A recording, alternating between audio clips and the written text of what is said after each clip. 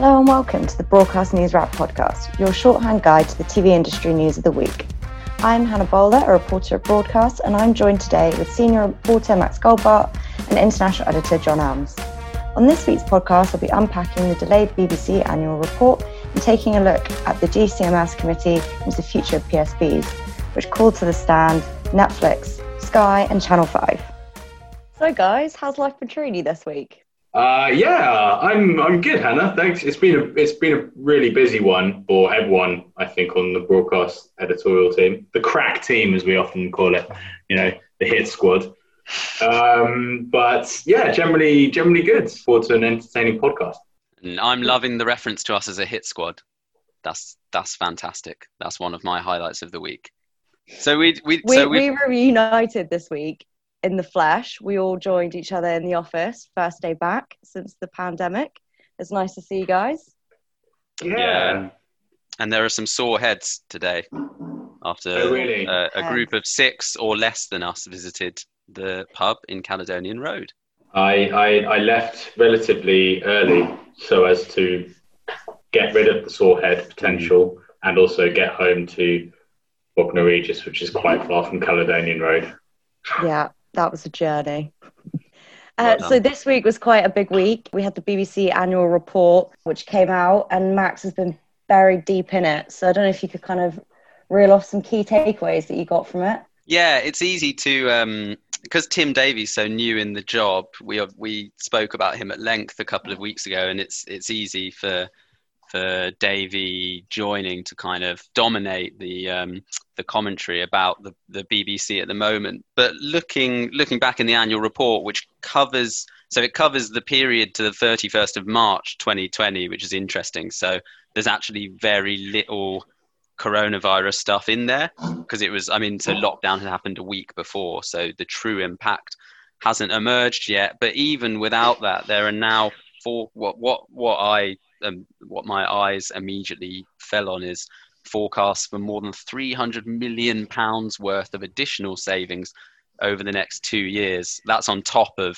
around about cumulative sort of 600-700 million worth. So by the time we get to the end of 2022, the BBC is targeted to save £1 billion in over a 5-year period. So there are clearly a lot of tough decisions to be made, and to now bring Tim Davie into it, he clearly is communicating that the tough decisions can be efficient enough that they don't necessarily have to mean the BBC either delivers lower quality content or lower quality journalism or whatever it might be. And some small parts of the annual report were devoted to that, but no doubt things are only going to get worse with coronavirus, and there are some links back to that. And I think it's very easy to assume that a publicly funded broadcaster won't be impacted by this sort of economic collapse, but it's clear that there are going to be some impacts, production slowdowns, and BBC Studios is going to take a bit of a hit. And that was something else, clearly, again, because the annual report goes up to the pre-coronavirus era. Studios had a really good year, returned nearly 300 million quid to the BBC, which is a record. Profits went up, spearheaded in part by the acquisition of UK TV, which helped what's called the branded services division to weigh increased profits. That, again, ignoring coronavirus, that 300 million record return to the BBC is currently not negating the loss of licence fee income. Licence fee income is down because the government isn't giving the BBC any money anymore to fund over 75s, free licences for the over 75s. That drop was around 170 million, whereas the increase, the BBC Studios record return, was a circa 30 million increase. So the pressure is on for commercial revenues to keep returning more to the BBC, but it's hard to see how that 30 million to 170 million gap is going to be closed when we've got an economic downturn driven by a pandemic. So I think some really difficult decisions coming up, and it will be fascinating in probably about 10 months' time when the next annual report comes out and the true impact of all of this really gets told. What kind of have you been talking to any producers kind of off the back of this? Like, what's the vibe in the room after it was announced? Yeah, we're mostly people are like I said, mostly talking about Tim Davie. I think more so than getting into the weeds of the annual report. And I think this is my third annual report, and I often think that maybe we and people at the BBC believe that like the entire country reads it, and like they're always like putting tweets out saying how much value the license fee brings to tie in with the annual report coming out. And I just think people who don't follow this industry really closely just are looking at those tweets and are thinking, why am I being told at 1 p.m. on a Tuesday that this is what I get for my £157.50? So the focus, I think the focus has been more on Tim, who again has he's impressed people, I think, in 2 speaking appearances this week. He did an RTS session a couple of hours ago. We're recording on Thursday, 17th September. And in the press briefing following the report, he was just saying stuff. He was really elaborating on a lot of the points that he made in his maiden speech last week or a couple of weeks ago, to a point where, if he doesn't follow through on some of these elaborations, then he'll really get called out. And these aren't things that he's saying are going to happen in 2 or 3 years' time. This is to do with diversity, and this is to do with the kind of commissioning shake-up. He's not saying this is happening in 2 years. He's saying this is happening like before this year is out. These are reviews that he's put into place that will have been decided upon probably by the time we get to Christmas. Max, it was interesting you said, as you say, the focus has been on Tim as the new man in the hot seat, as it were, and I suppose he's been well received. And you said he was doing a lot of talking. I was just reading back your piece, and forgive me if you touched on this earlier and I missed it while I was rereading your piece, but the savings that he mentioned, did he give any specificities as to where those would be? Because he says we'll be simplifying the business. Does that mean getting rid of middle managers? I mean, we know that there are going to be job cuts coming in certain areas of the BBC, but where are those savings coming from? If he was doing all the talking, did he give the right talking? Yeah, I think that's a good question, and I think your inference is right, because there are a few things going on at the moment, and 2 things that are going on is he wants the commissioners to change the way they look at the hours they commission, take this less is more approach. But he is insistent that it's not like he's taking money away from them. That's about a reshaping.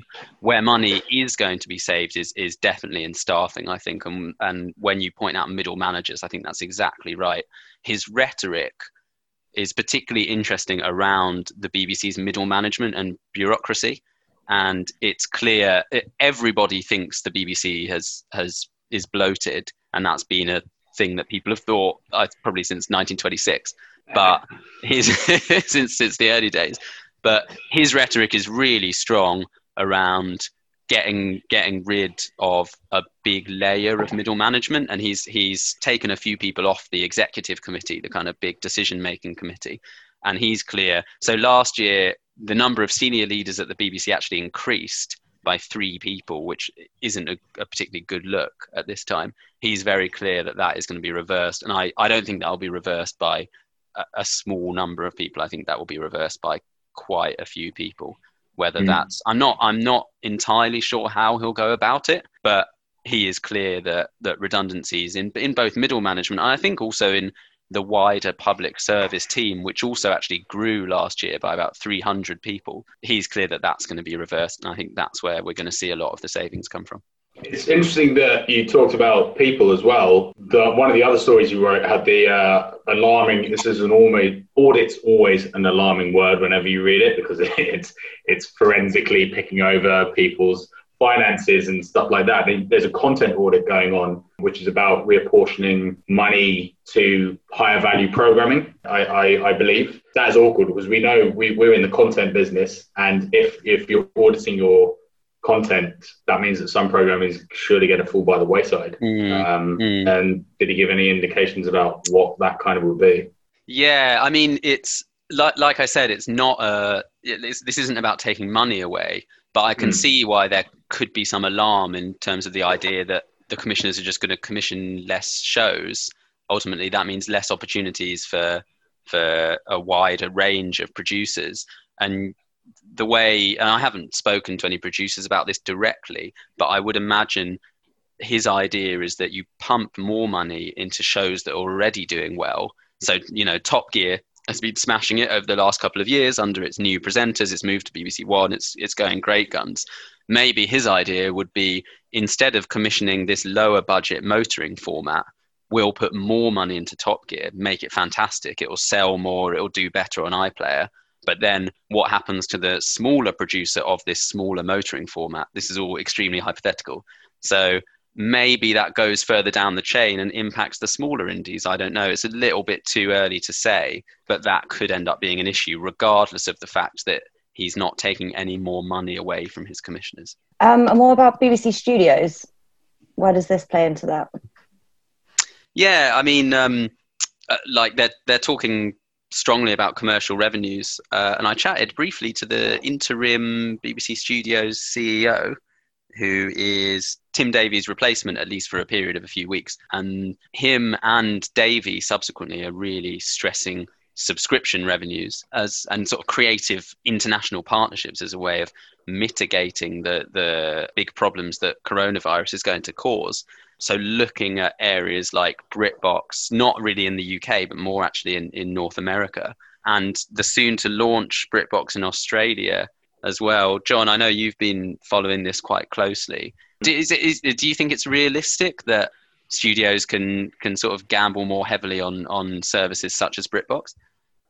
I mean, that was an interesting part of the story, because you look at it when you hear them directly reference subscription VOD as a way of maximizing revenues and bringing money into BBC Studios and thus back to the BBC.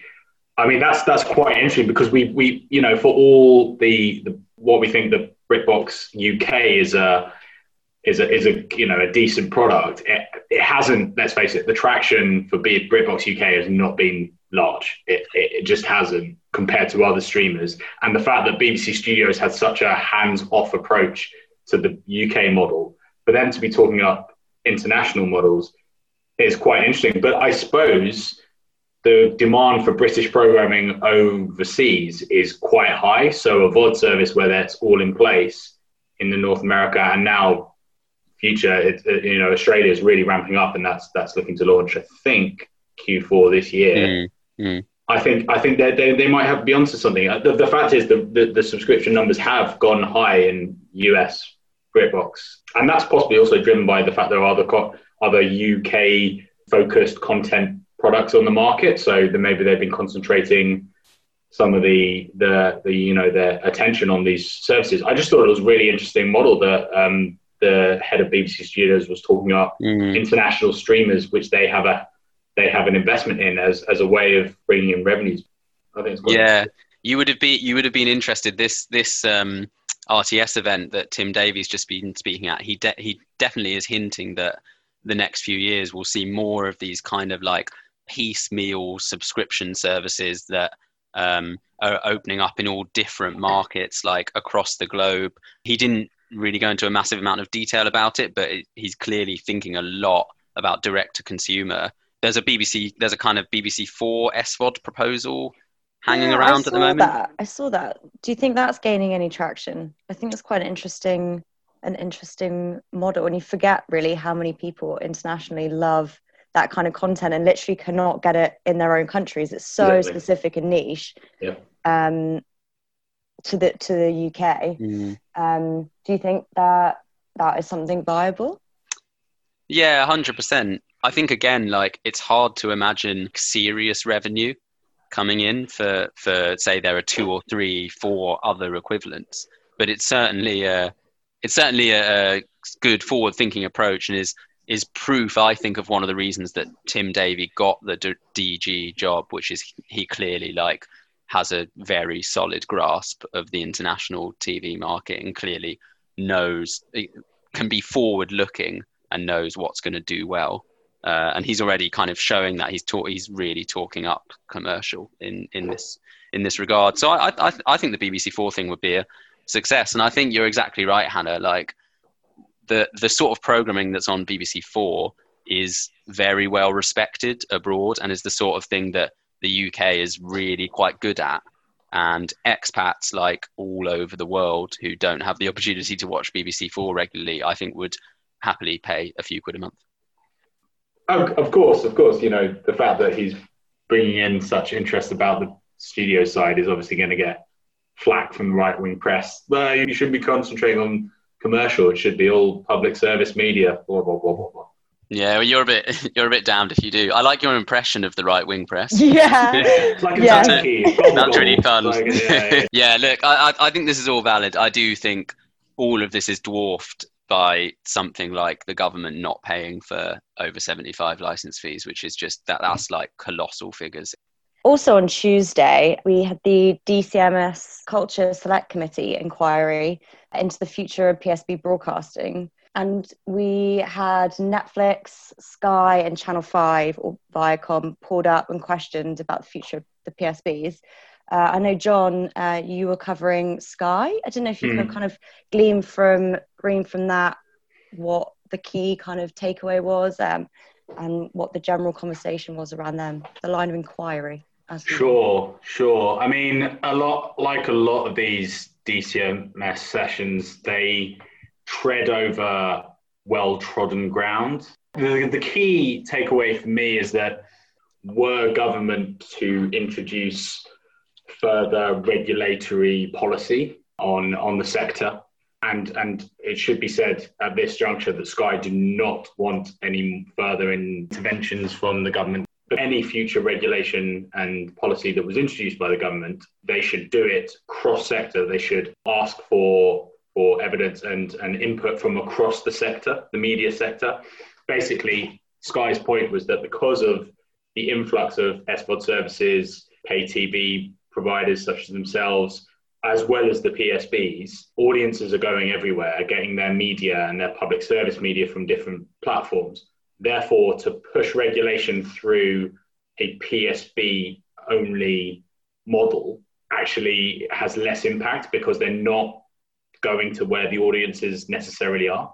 And, I can see that point. There is this kind of prism through which the UK government kind of sets its policy agenda. The PSBs, obviously, they have to do it some way, but the audience has moved on. So I can see where Sky was coming from.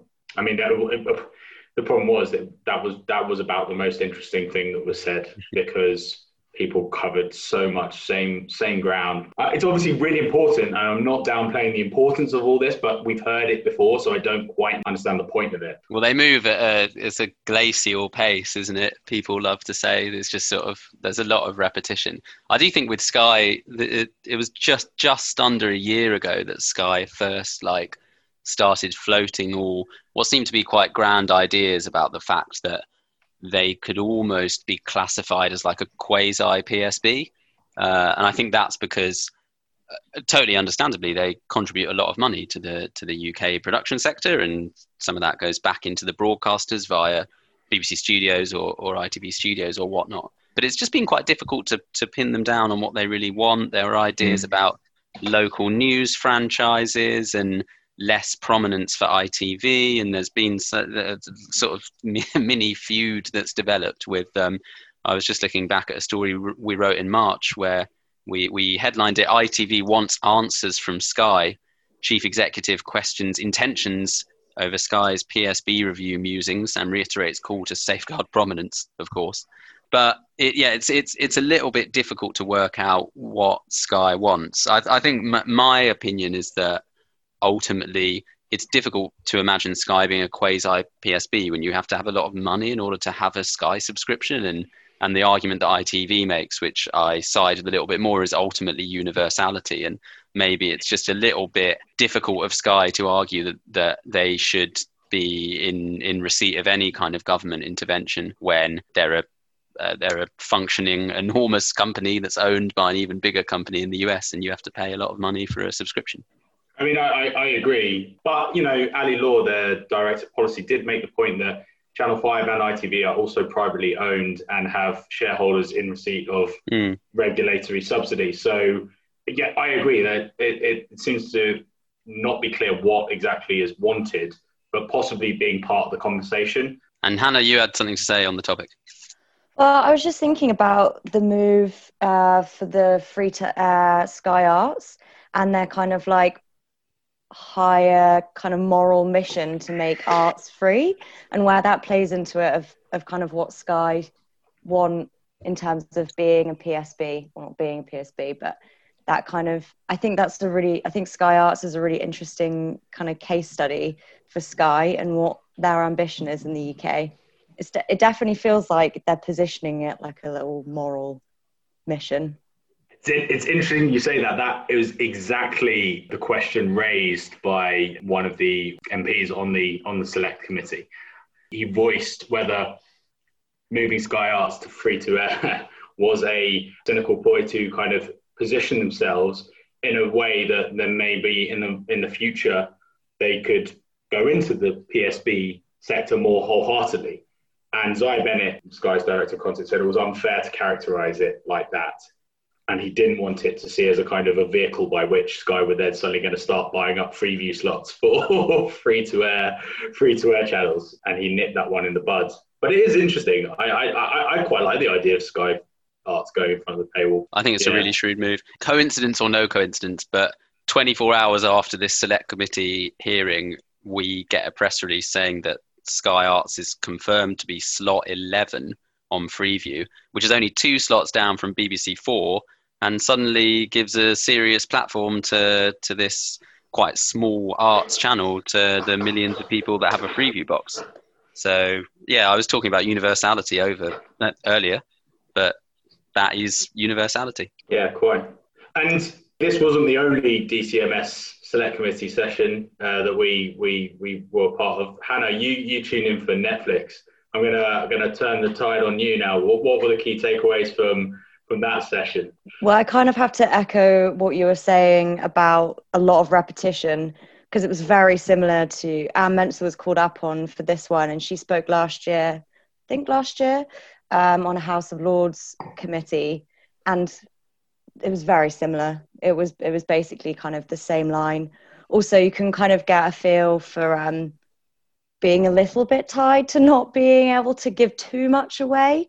So it was a little bit of a closed book, but the kind of the main things that were gleaned and talked about, I guess, she was questioned about whether she saw a future in the license fee, and it was quite a grilling. She wasn't backing down on it for not saying anything. I think she knew she couldn't say anything. They returned to it a few times, which I thought was quite interesting. They were like not letting her not make a comment about it. Did you feel like were they trying to push her to say that there's not a future for a license fee and maybe float the idea of there being a subscription BBC? Yeah, I think so. She in the end said that she supported a mixed ecology with the license fee and subscription fees. She was also very complimentary of the BBC. She spoke more about the BBC than the other PSBs. I think the questioning of the PSBs as a bracket just kind of, for her, just meant the BBC. So she was saying that she would hate to see the demise of the BBC, loved its programming, supported them. So that was the kind of main point there. They were also kind of grilled about their role as a UK company and operating, and again, regulation, because obviously being based in the Netherlands, they go through the EU regulations. So there was a little bit of back and forth about that. And then I thought it was quite interesting, their director of policy was asked about diversity and their kind of role as being now a UK-based company, if they're not complying, but their kind of stats, basically, on being a diverse workforce. And he couldn't pull up any information. He said he doesn't know if they have it, and it came out that the information was out of date. And you kind of think, well, you've been here for 18 months now.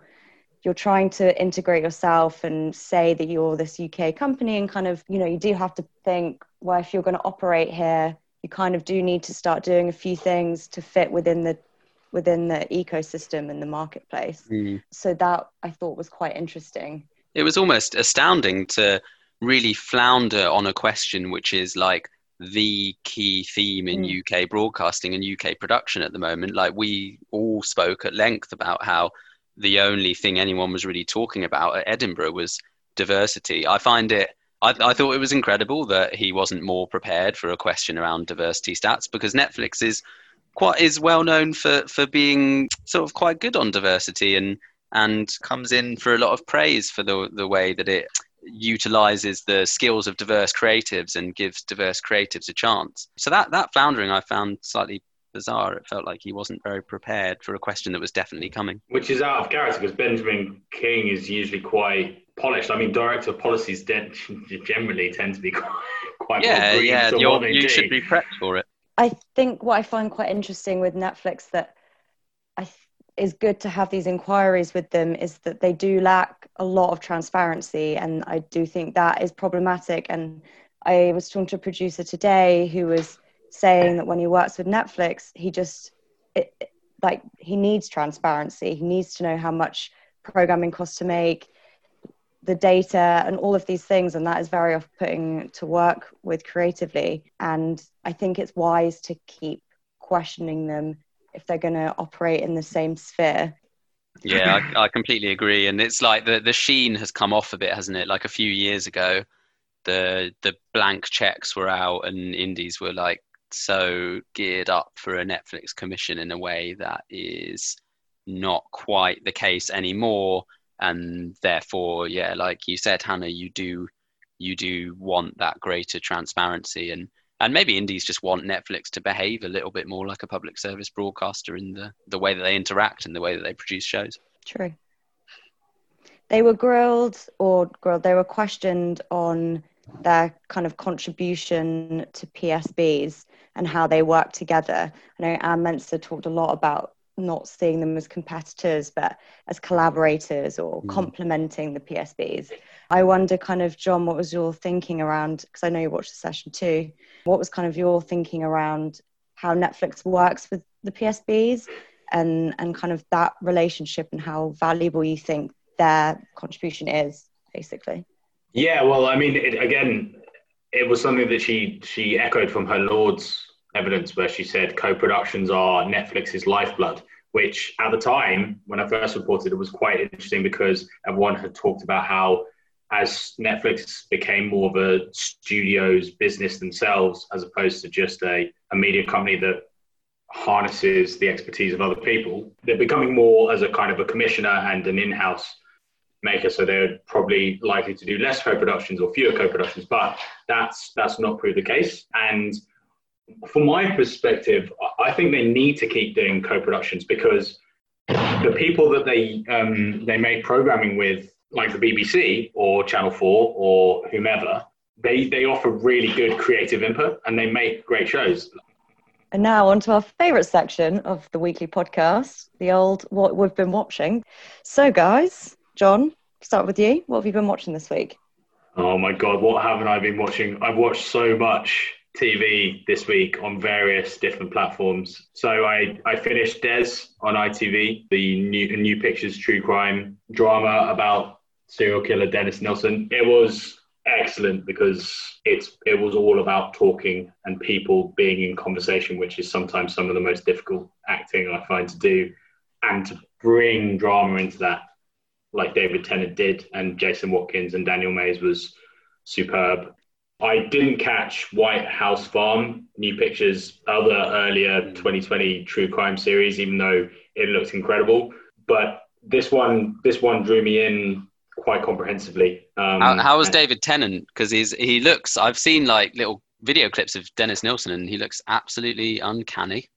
Yeah, it was a fantastic rendition. Even if you don't know anything about Dennis Nilsen, his performance was incredible. Like a completely amazing Machiavellian character, flip-flopping from cooperative to sinister to obstructive to really shrewd. I could just watch him and Jason Watkins in conversation as they do a lot in the drama all day, and they were fantastic. So yeah, just quickly before Max comes in, I've also been watching I Hate Susie, which is brilliant.